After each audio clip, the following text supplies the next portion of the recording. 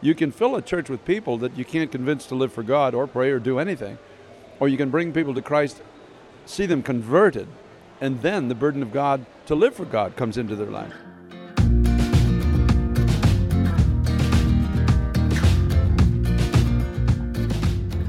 Welcome to Connections with Rich and Bobby. Hi, this is Rich Homeris. And I'm Bobby Hamlin.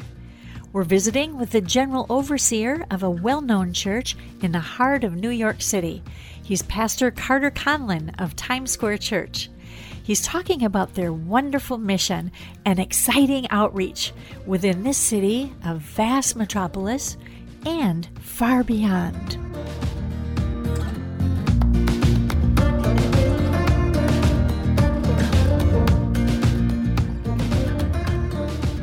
Can you share a little bit with our listeners that may not live in New York City about Times Square Church and the ministry there?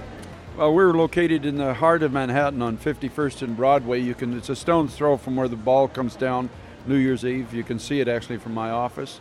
A congregation of about 10,000 people from 104 different nations and fairly equally represented. It's very, very culturally diverse. A lot of young people in the church, a lot of young millennials coming in and finding Christ as their Savior. We've been blessed for years with having the presence of God with us when we meet together. It's a very unusual place. I just love pastoring there with all my heart. Prayer has been the cornerstone of our church from its inception, its foundation, continues to be, and God continues to bless the efforts of our hands as we follow His leading and continue to seek Him for our direction. Now, Pastor David Wilkerson was the original pastor. When did you join him leading this church? He called me on his birthday, May 19th, 1994. I had been preaching as a revivalist in Canada from coast to coast for a season, and I was pastoring a small church. And a man called Leonard Ravenhill in Lindale, Texas, heard a tape of a message that I preached somewhere and then called me and invited me to spend some time with him at his home in Texas. So I went to see Leonard Ravenhill. I spent 3 days with him, where he just poured out from his heart into my life. Then he sent 2 tapes to David Wilkerson, who put them in his glove compartment, and they were there for 3 years. In 1994, on the way home from the Bible school that he had founded, which we still have in Grantville, Pennsylvania, he was praying, and he said, God, I need help. The church is growing fast, the ministry is expanding, and there's just so many needs everywhere, and I just need help. Lord, would you help me? He reached in his glove compartment to take some things out, and 2 tapes fell on the floor. Wow. And on the way home, he stuck them into his tape player. And he said he told me, I heard a sound. I heard a certain sound that I always want to hear in a preacher. And so he called me from the side of the highway, asked if I would be in New York the following Tuesday to preach for him. I did come to New York, and after that he said, would you please pray about coming to help me? And if God wants you to come and help me, pray about why He wants you to do that. And what was it about Times Square Church and his ministry that made you think this is a great place for me to also reach out with the gospel? I didn't really think it was a great place in the beginning. I really didn't want to go to New York, to be honest with you. It was a burden that came on me from the Lord. I felt that this man needed help, and it turns out that was true. He did need help. And I ultimately just felt it was the call of God. I was actually quite happy where I was. We were in revival. I was pastoring a local church where we were having to sit people literally outside on Sunday days to hear the gospel. We had a huge missions program. The Lord was blessing in every conceivable way. And I didn't have a very favorable opinion of New York and moving into a different, completely kind of society. But I felt in my heart when I prayed that God was asking me to go and asking me to trust Him with the future and whatever was going to happen there. And I'm thankful that I think in my life, prayer has been a big part of my life since the days of my conversion. And I can honestly say I didn't come to New York City for advantage. I came because the Lord was leading me there.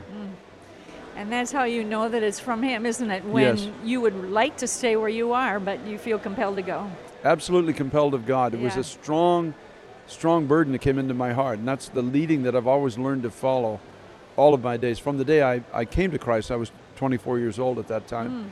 That's always been the hallmark. If it's God, there's a strong burden He puts in your heart, and then He will bring it to the fruition of what He intends it to be if I would just follow Him as He's leading me. Amen. You know, you mentioned you have a diverse range of people that attend from different nations, from different ages. What compels them to come in, to keep coming? In my opinion, they're attracted by the reality of the gospel, the reality of Jesus Christ. We preach with a tenderness, but yet we preach the whole counsel of God without apology. This young generation wants a reason to live. They want a reason to live. And we do them as a service if all we're presenting is some kind of a moderate, palatable Christianity, and we're not really presenting the true Christ, the true cross, the true pathway that's before. I've told people at an altar before, if you say yes to God today, you could die in the mission field. Do you understand that? God has the right to lead you. If you're prepared to do that, and we find now you get converts and not adherents. And there's a big difference. You can fill a church with people that you can't convince to live for God or pray or do anything. Or you can bring people to Christ, see them converted, and then the burden of God to live for God comes into their life. Mm-hmm. And this is what I'm believing God for, and this is what we're moving towards, especially in the days ahead.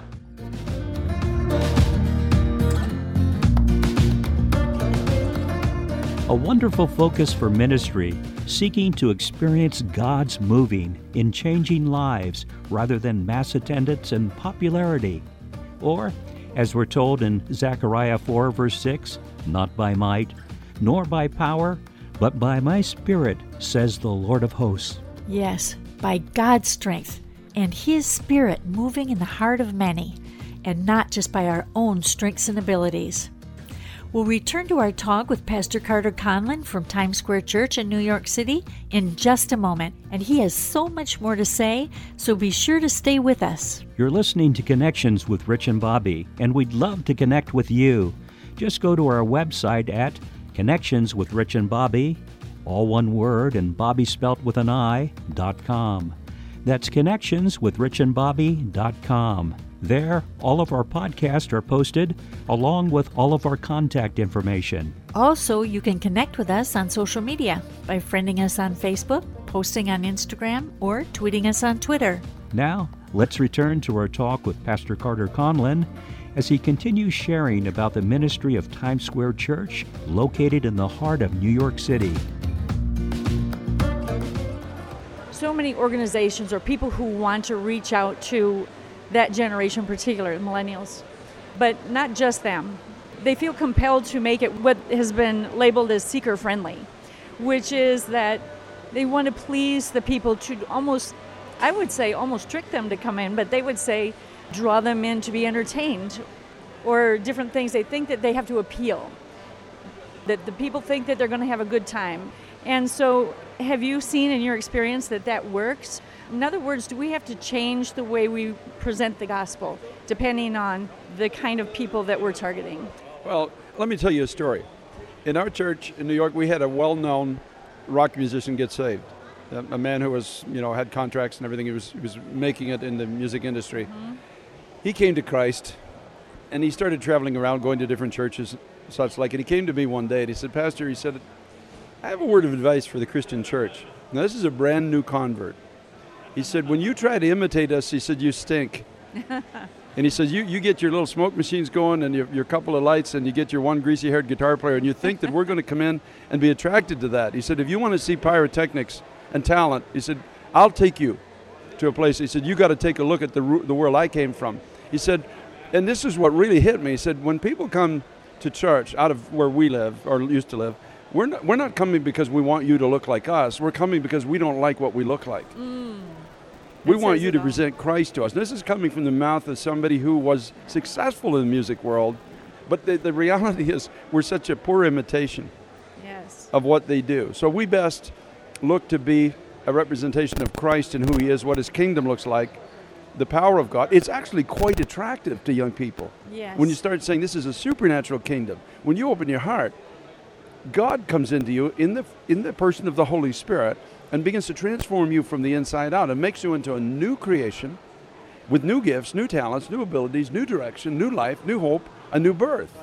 That's what the Bible calls it. You are supernaturally born again by the Spirit of God. And if you fully yield to Christ, you have no idea where God is going to take you or what He's going to do in your future. But I'll tell you, it will be fulfilling and it will be exciting. Now, as a preacher, I have known that. I think it's important for those who preach the gospel to have a personal experience with God and not just a theory about what He's done in the past, but an actual living experience with God. I've had that I've walked with God. I've known the miracle power of God in my own life. So it makes it much easier to tell somebody out there the simple message of what God's done for me, He can do for you. That's what this generation wants to hear. Yes. I'll say, and then you know that it's not that you're trying to attract them in some way, but you're letting God do the drawing. And it seems that that's so important. Or is it we that are trying to be so attractive that we have to convert them, or is it God who's doing the converting? Yeah, well, we have to get back to prayer. We have to get back to understanding the conviction of the Holy Spirit. I can't produce a convert. Only the Holy Spirit can do that. And in order for God to do that, there's got to be a conviction that the lifestyle's got to change. There's got to be a turning from a certain worldview, life view, to the worldview and life view that God gives.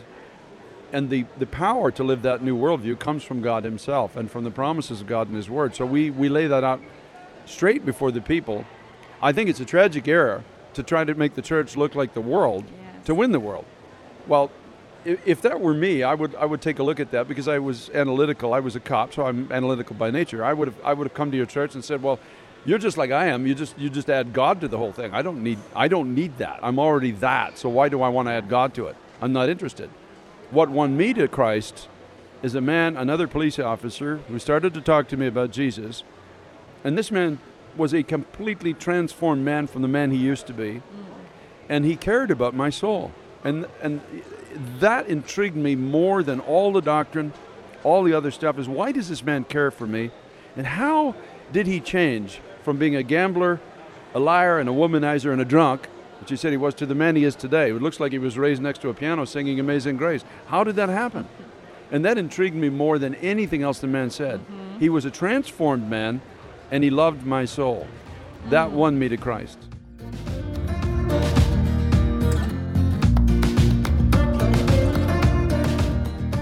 A beautiful picture of a faithful witness for Christ.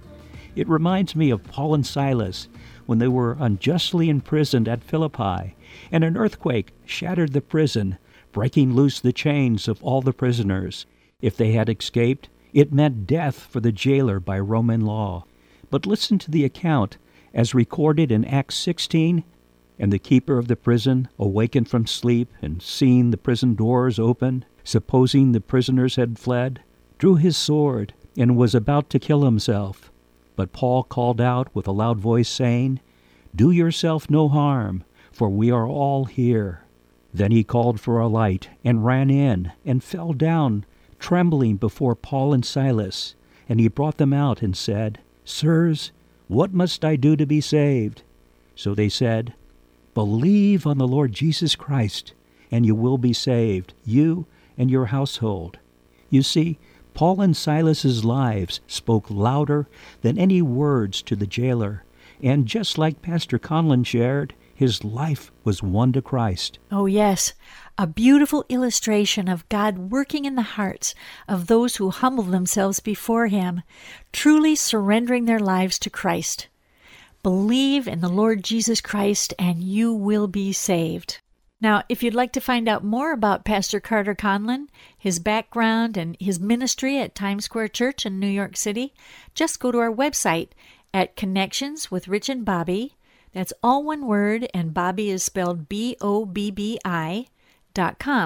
And then click on Program Insights. So again, that's Program Insights at connectionswithrichandbobby.com. You're listening to Connections with Rich and Bobby, and we'd love to have you subscribe to our podcast on this platform or any of the others like iTunes, Google Play, or Spotify. Then, if you have a smart speaker, you can also listen to us there by simply saying, "Alexa, Siri," or "Hey Google, play the podcast Connections with Rich and Bobby." And then finally, you can connect with us on social media on Instagram, Twitter, and Facebook. So do take a moment to let us know about you and also about what you think of our podcasts. We'd love to hear from you. This is Connections, connecting with one another, as Romans 1 verse 12 says, that we may be mutually encouraged by each other's faith, both yours and mine. So thank you for listening, and remember, tell others and spread the word, God's word. And don't forget to join us next time on Connections with Rich and Bobby.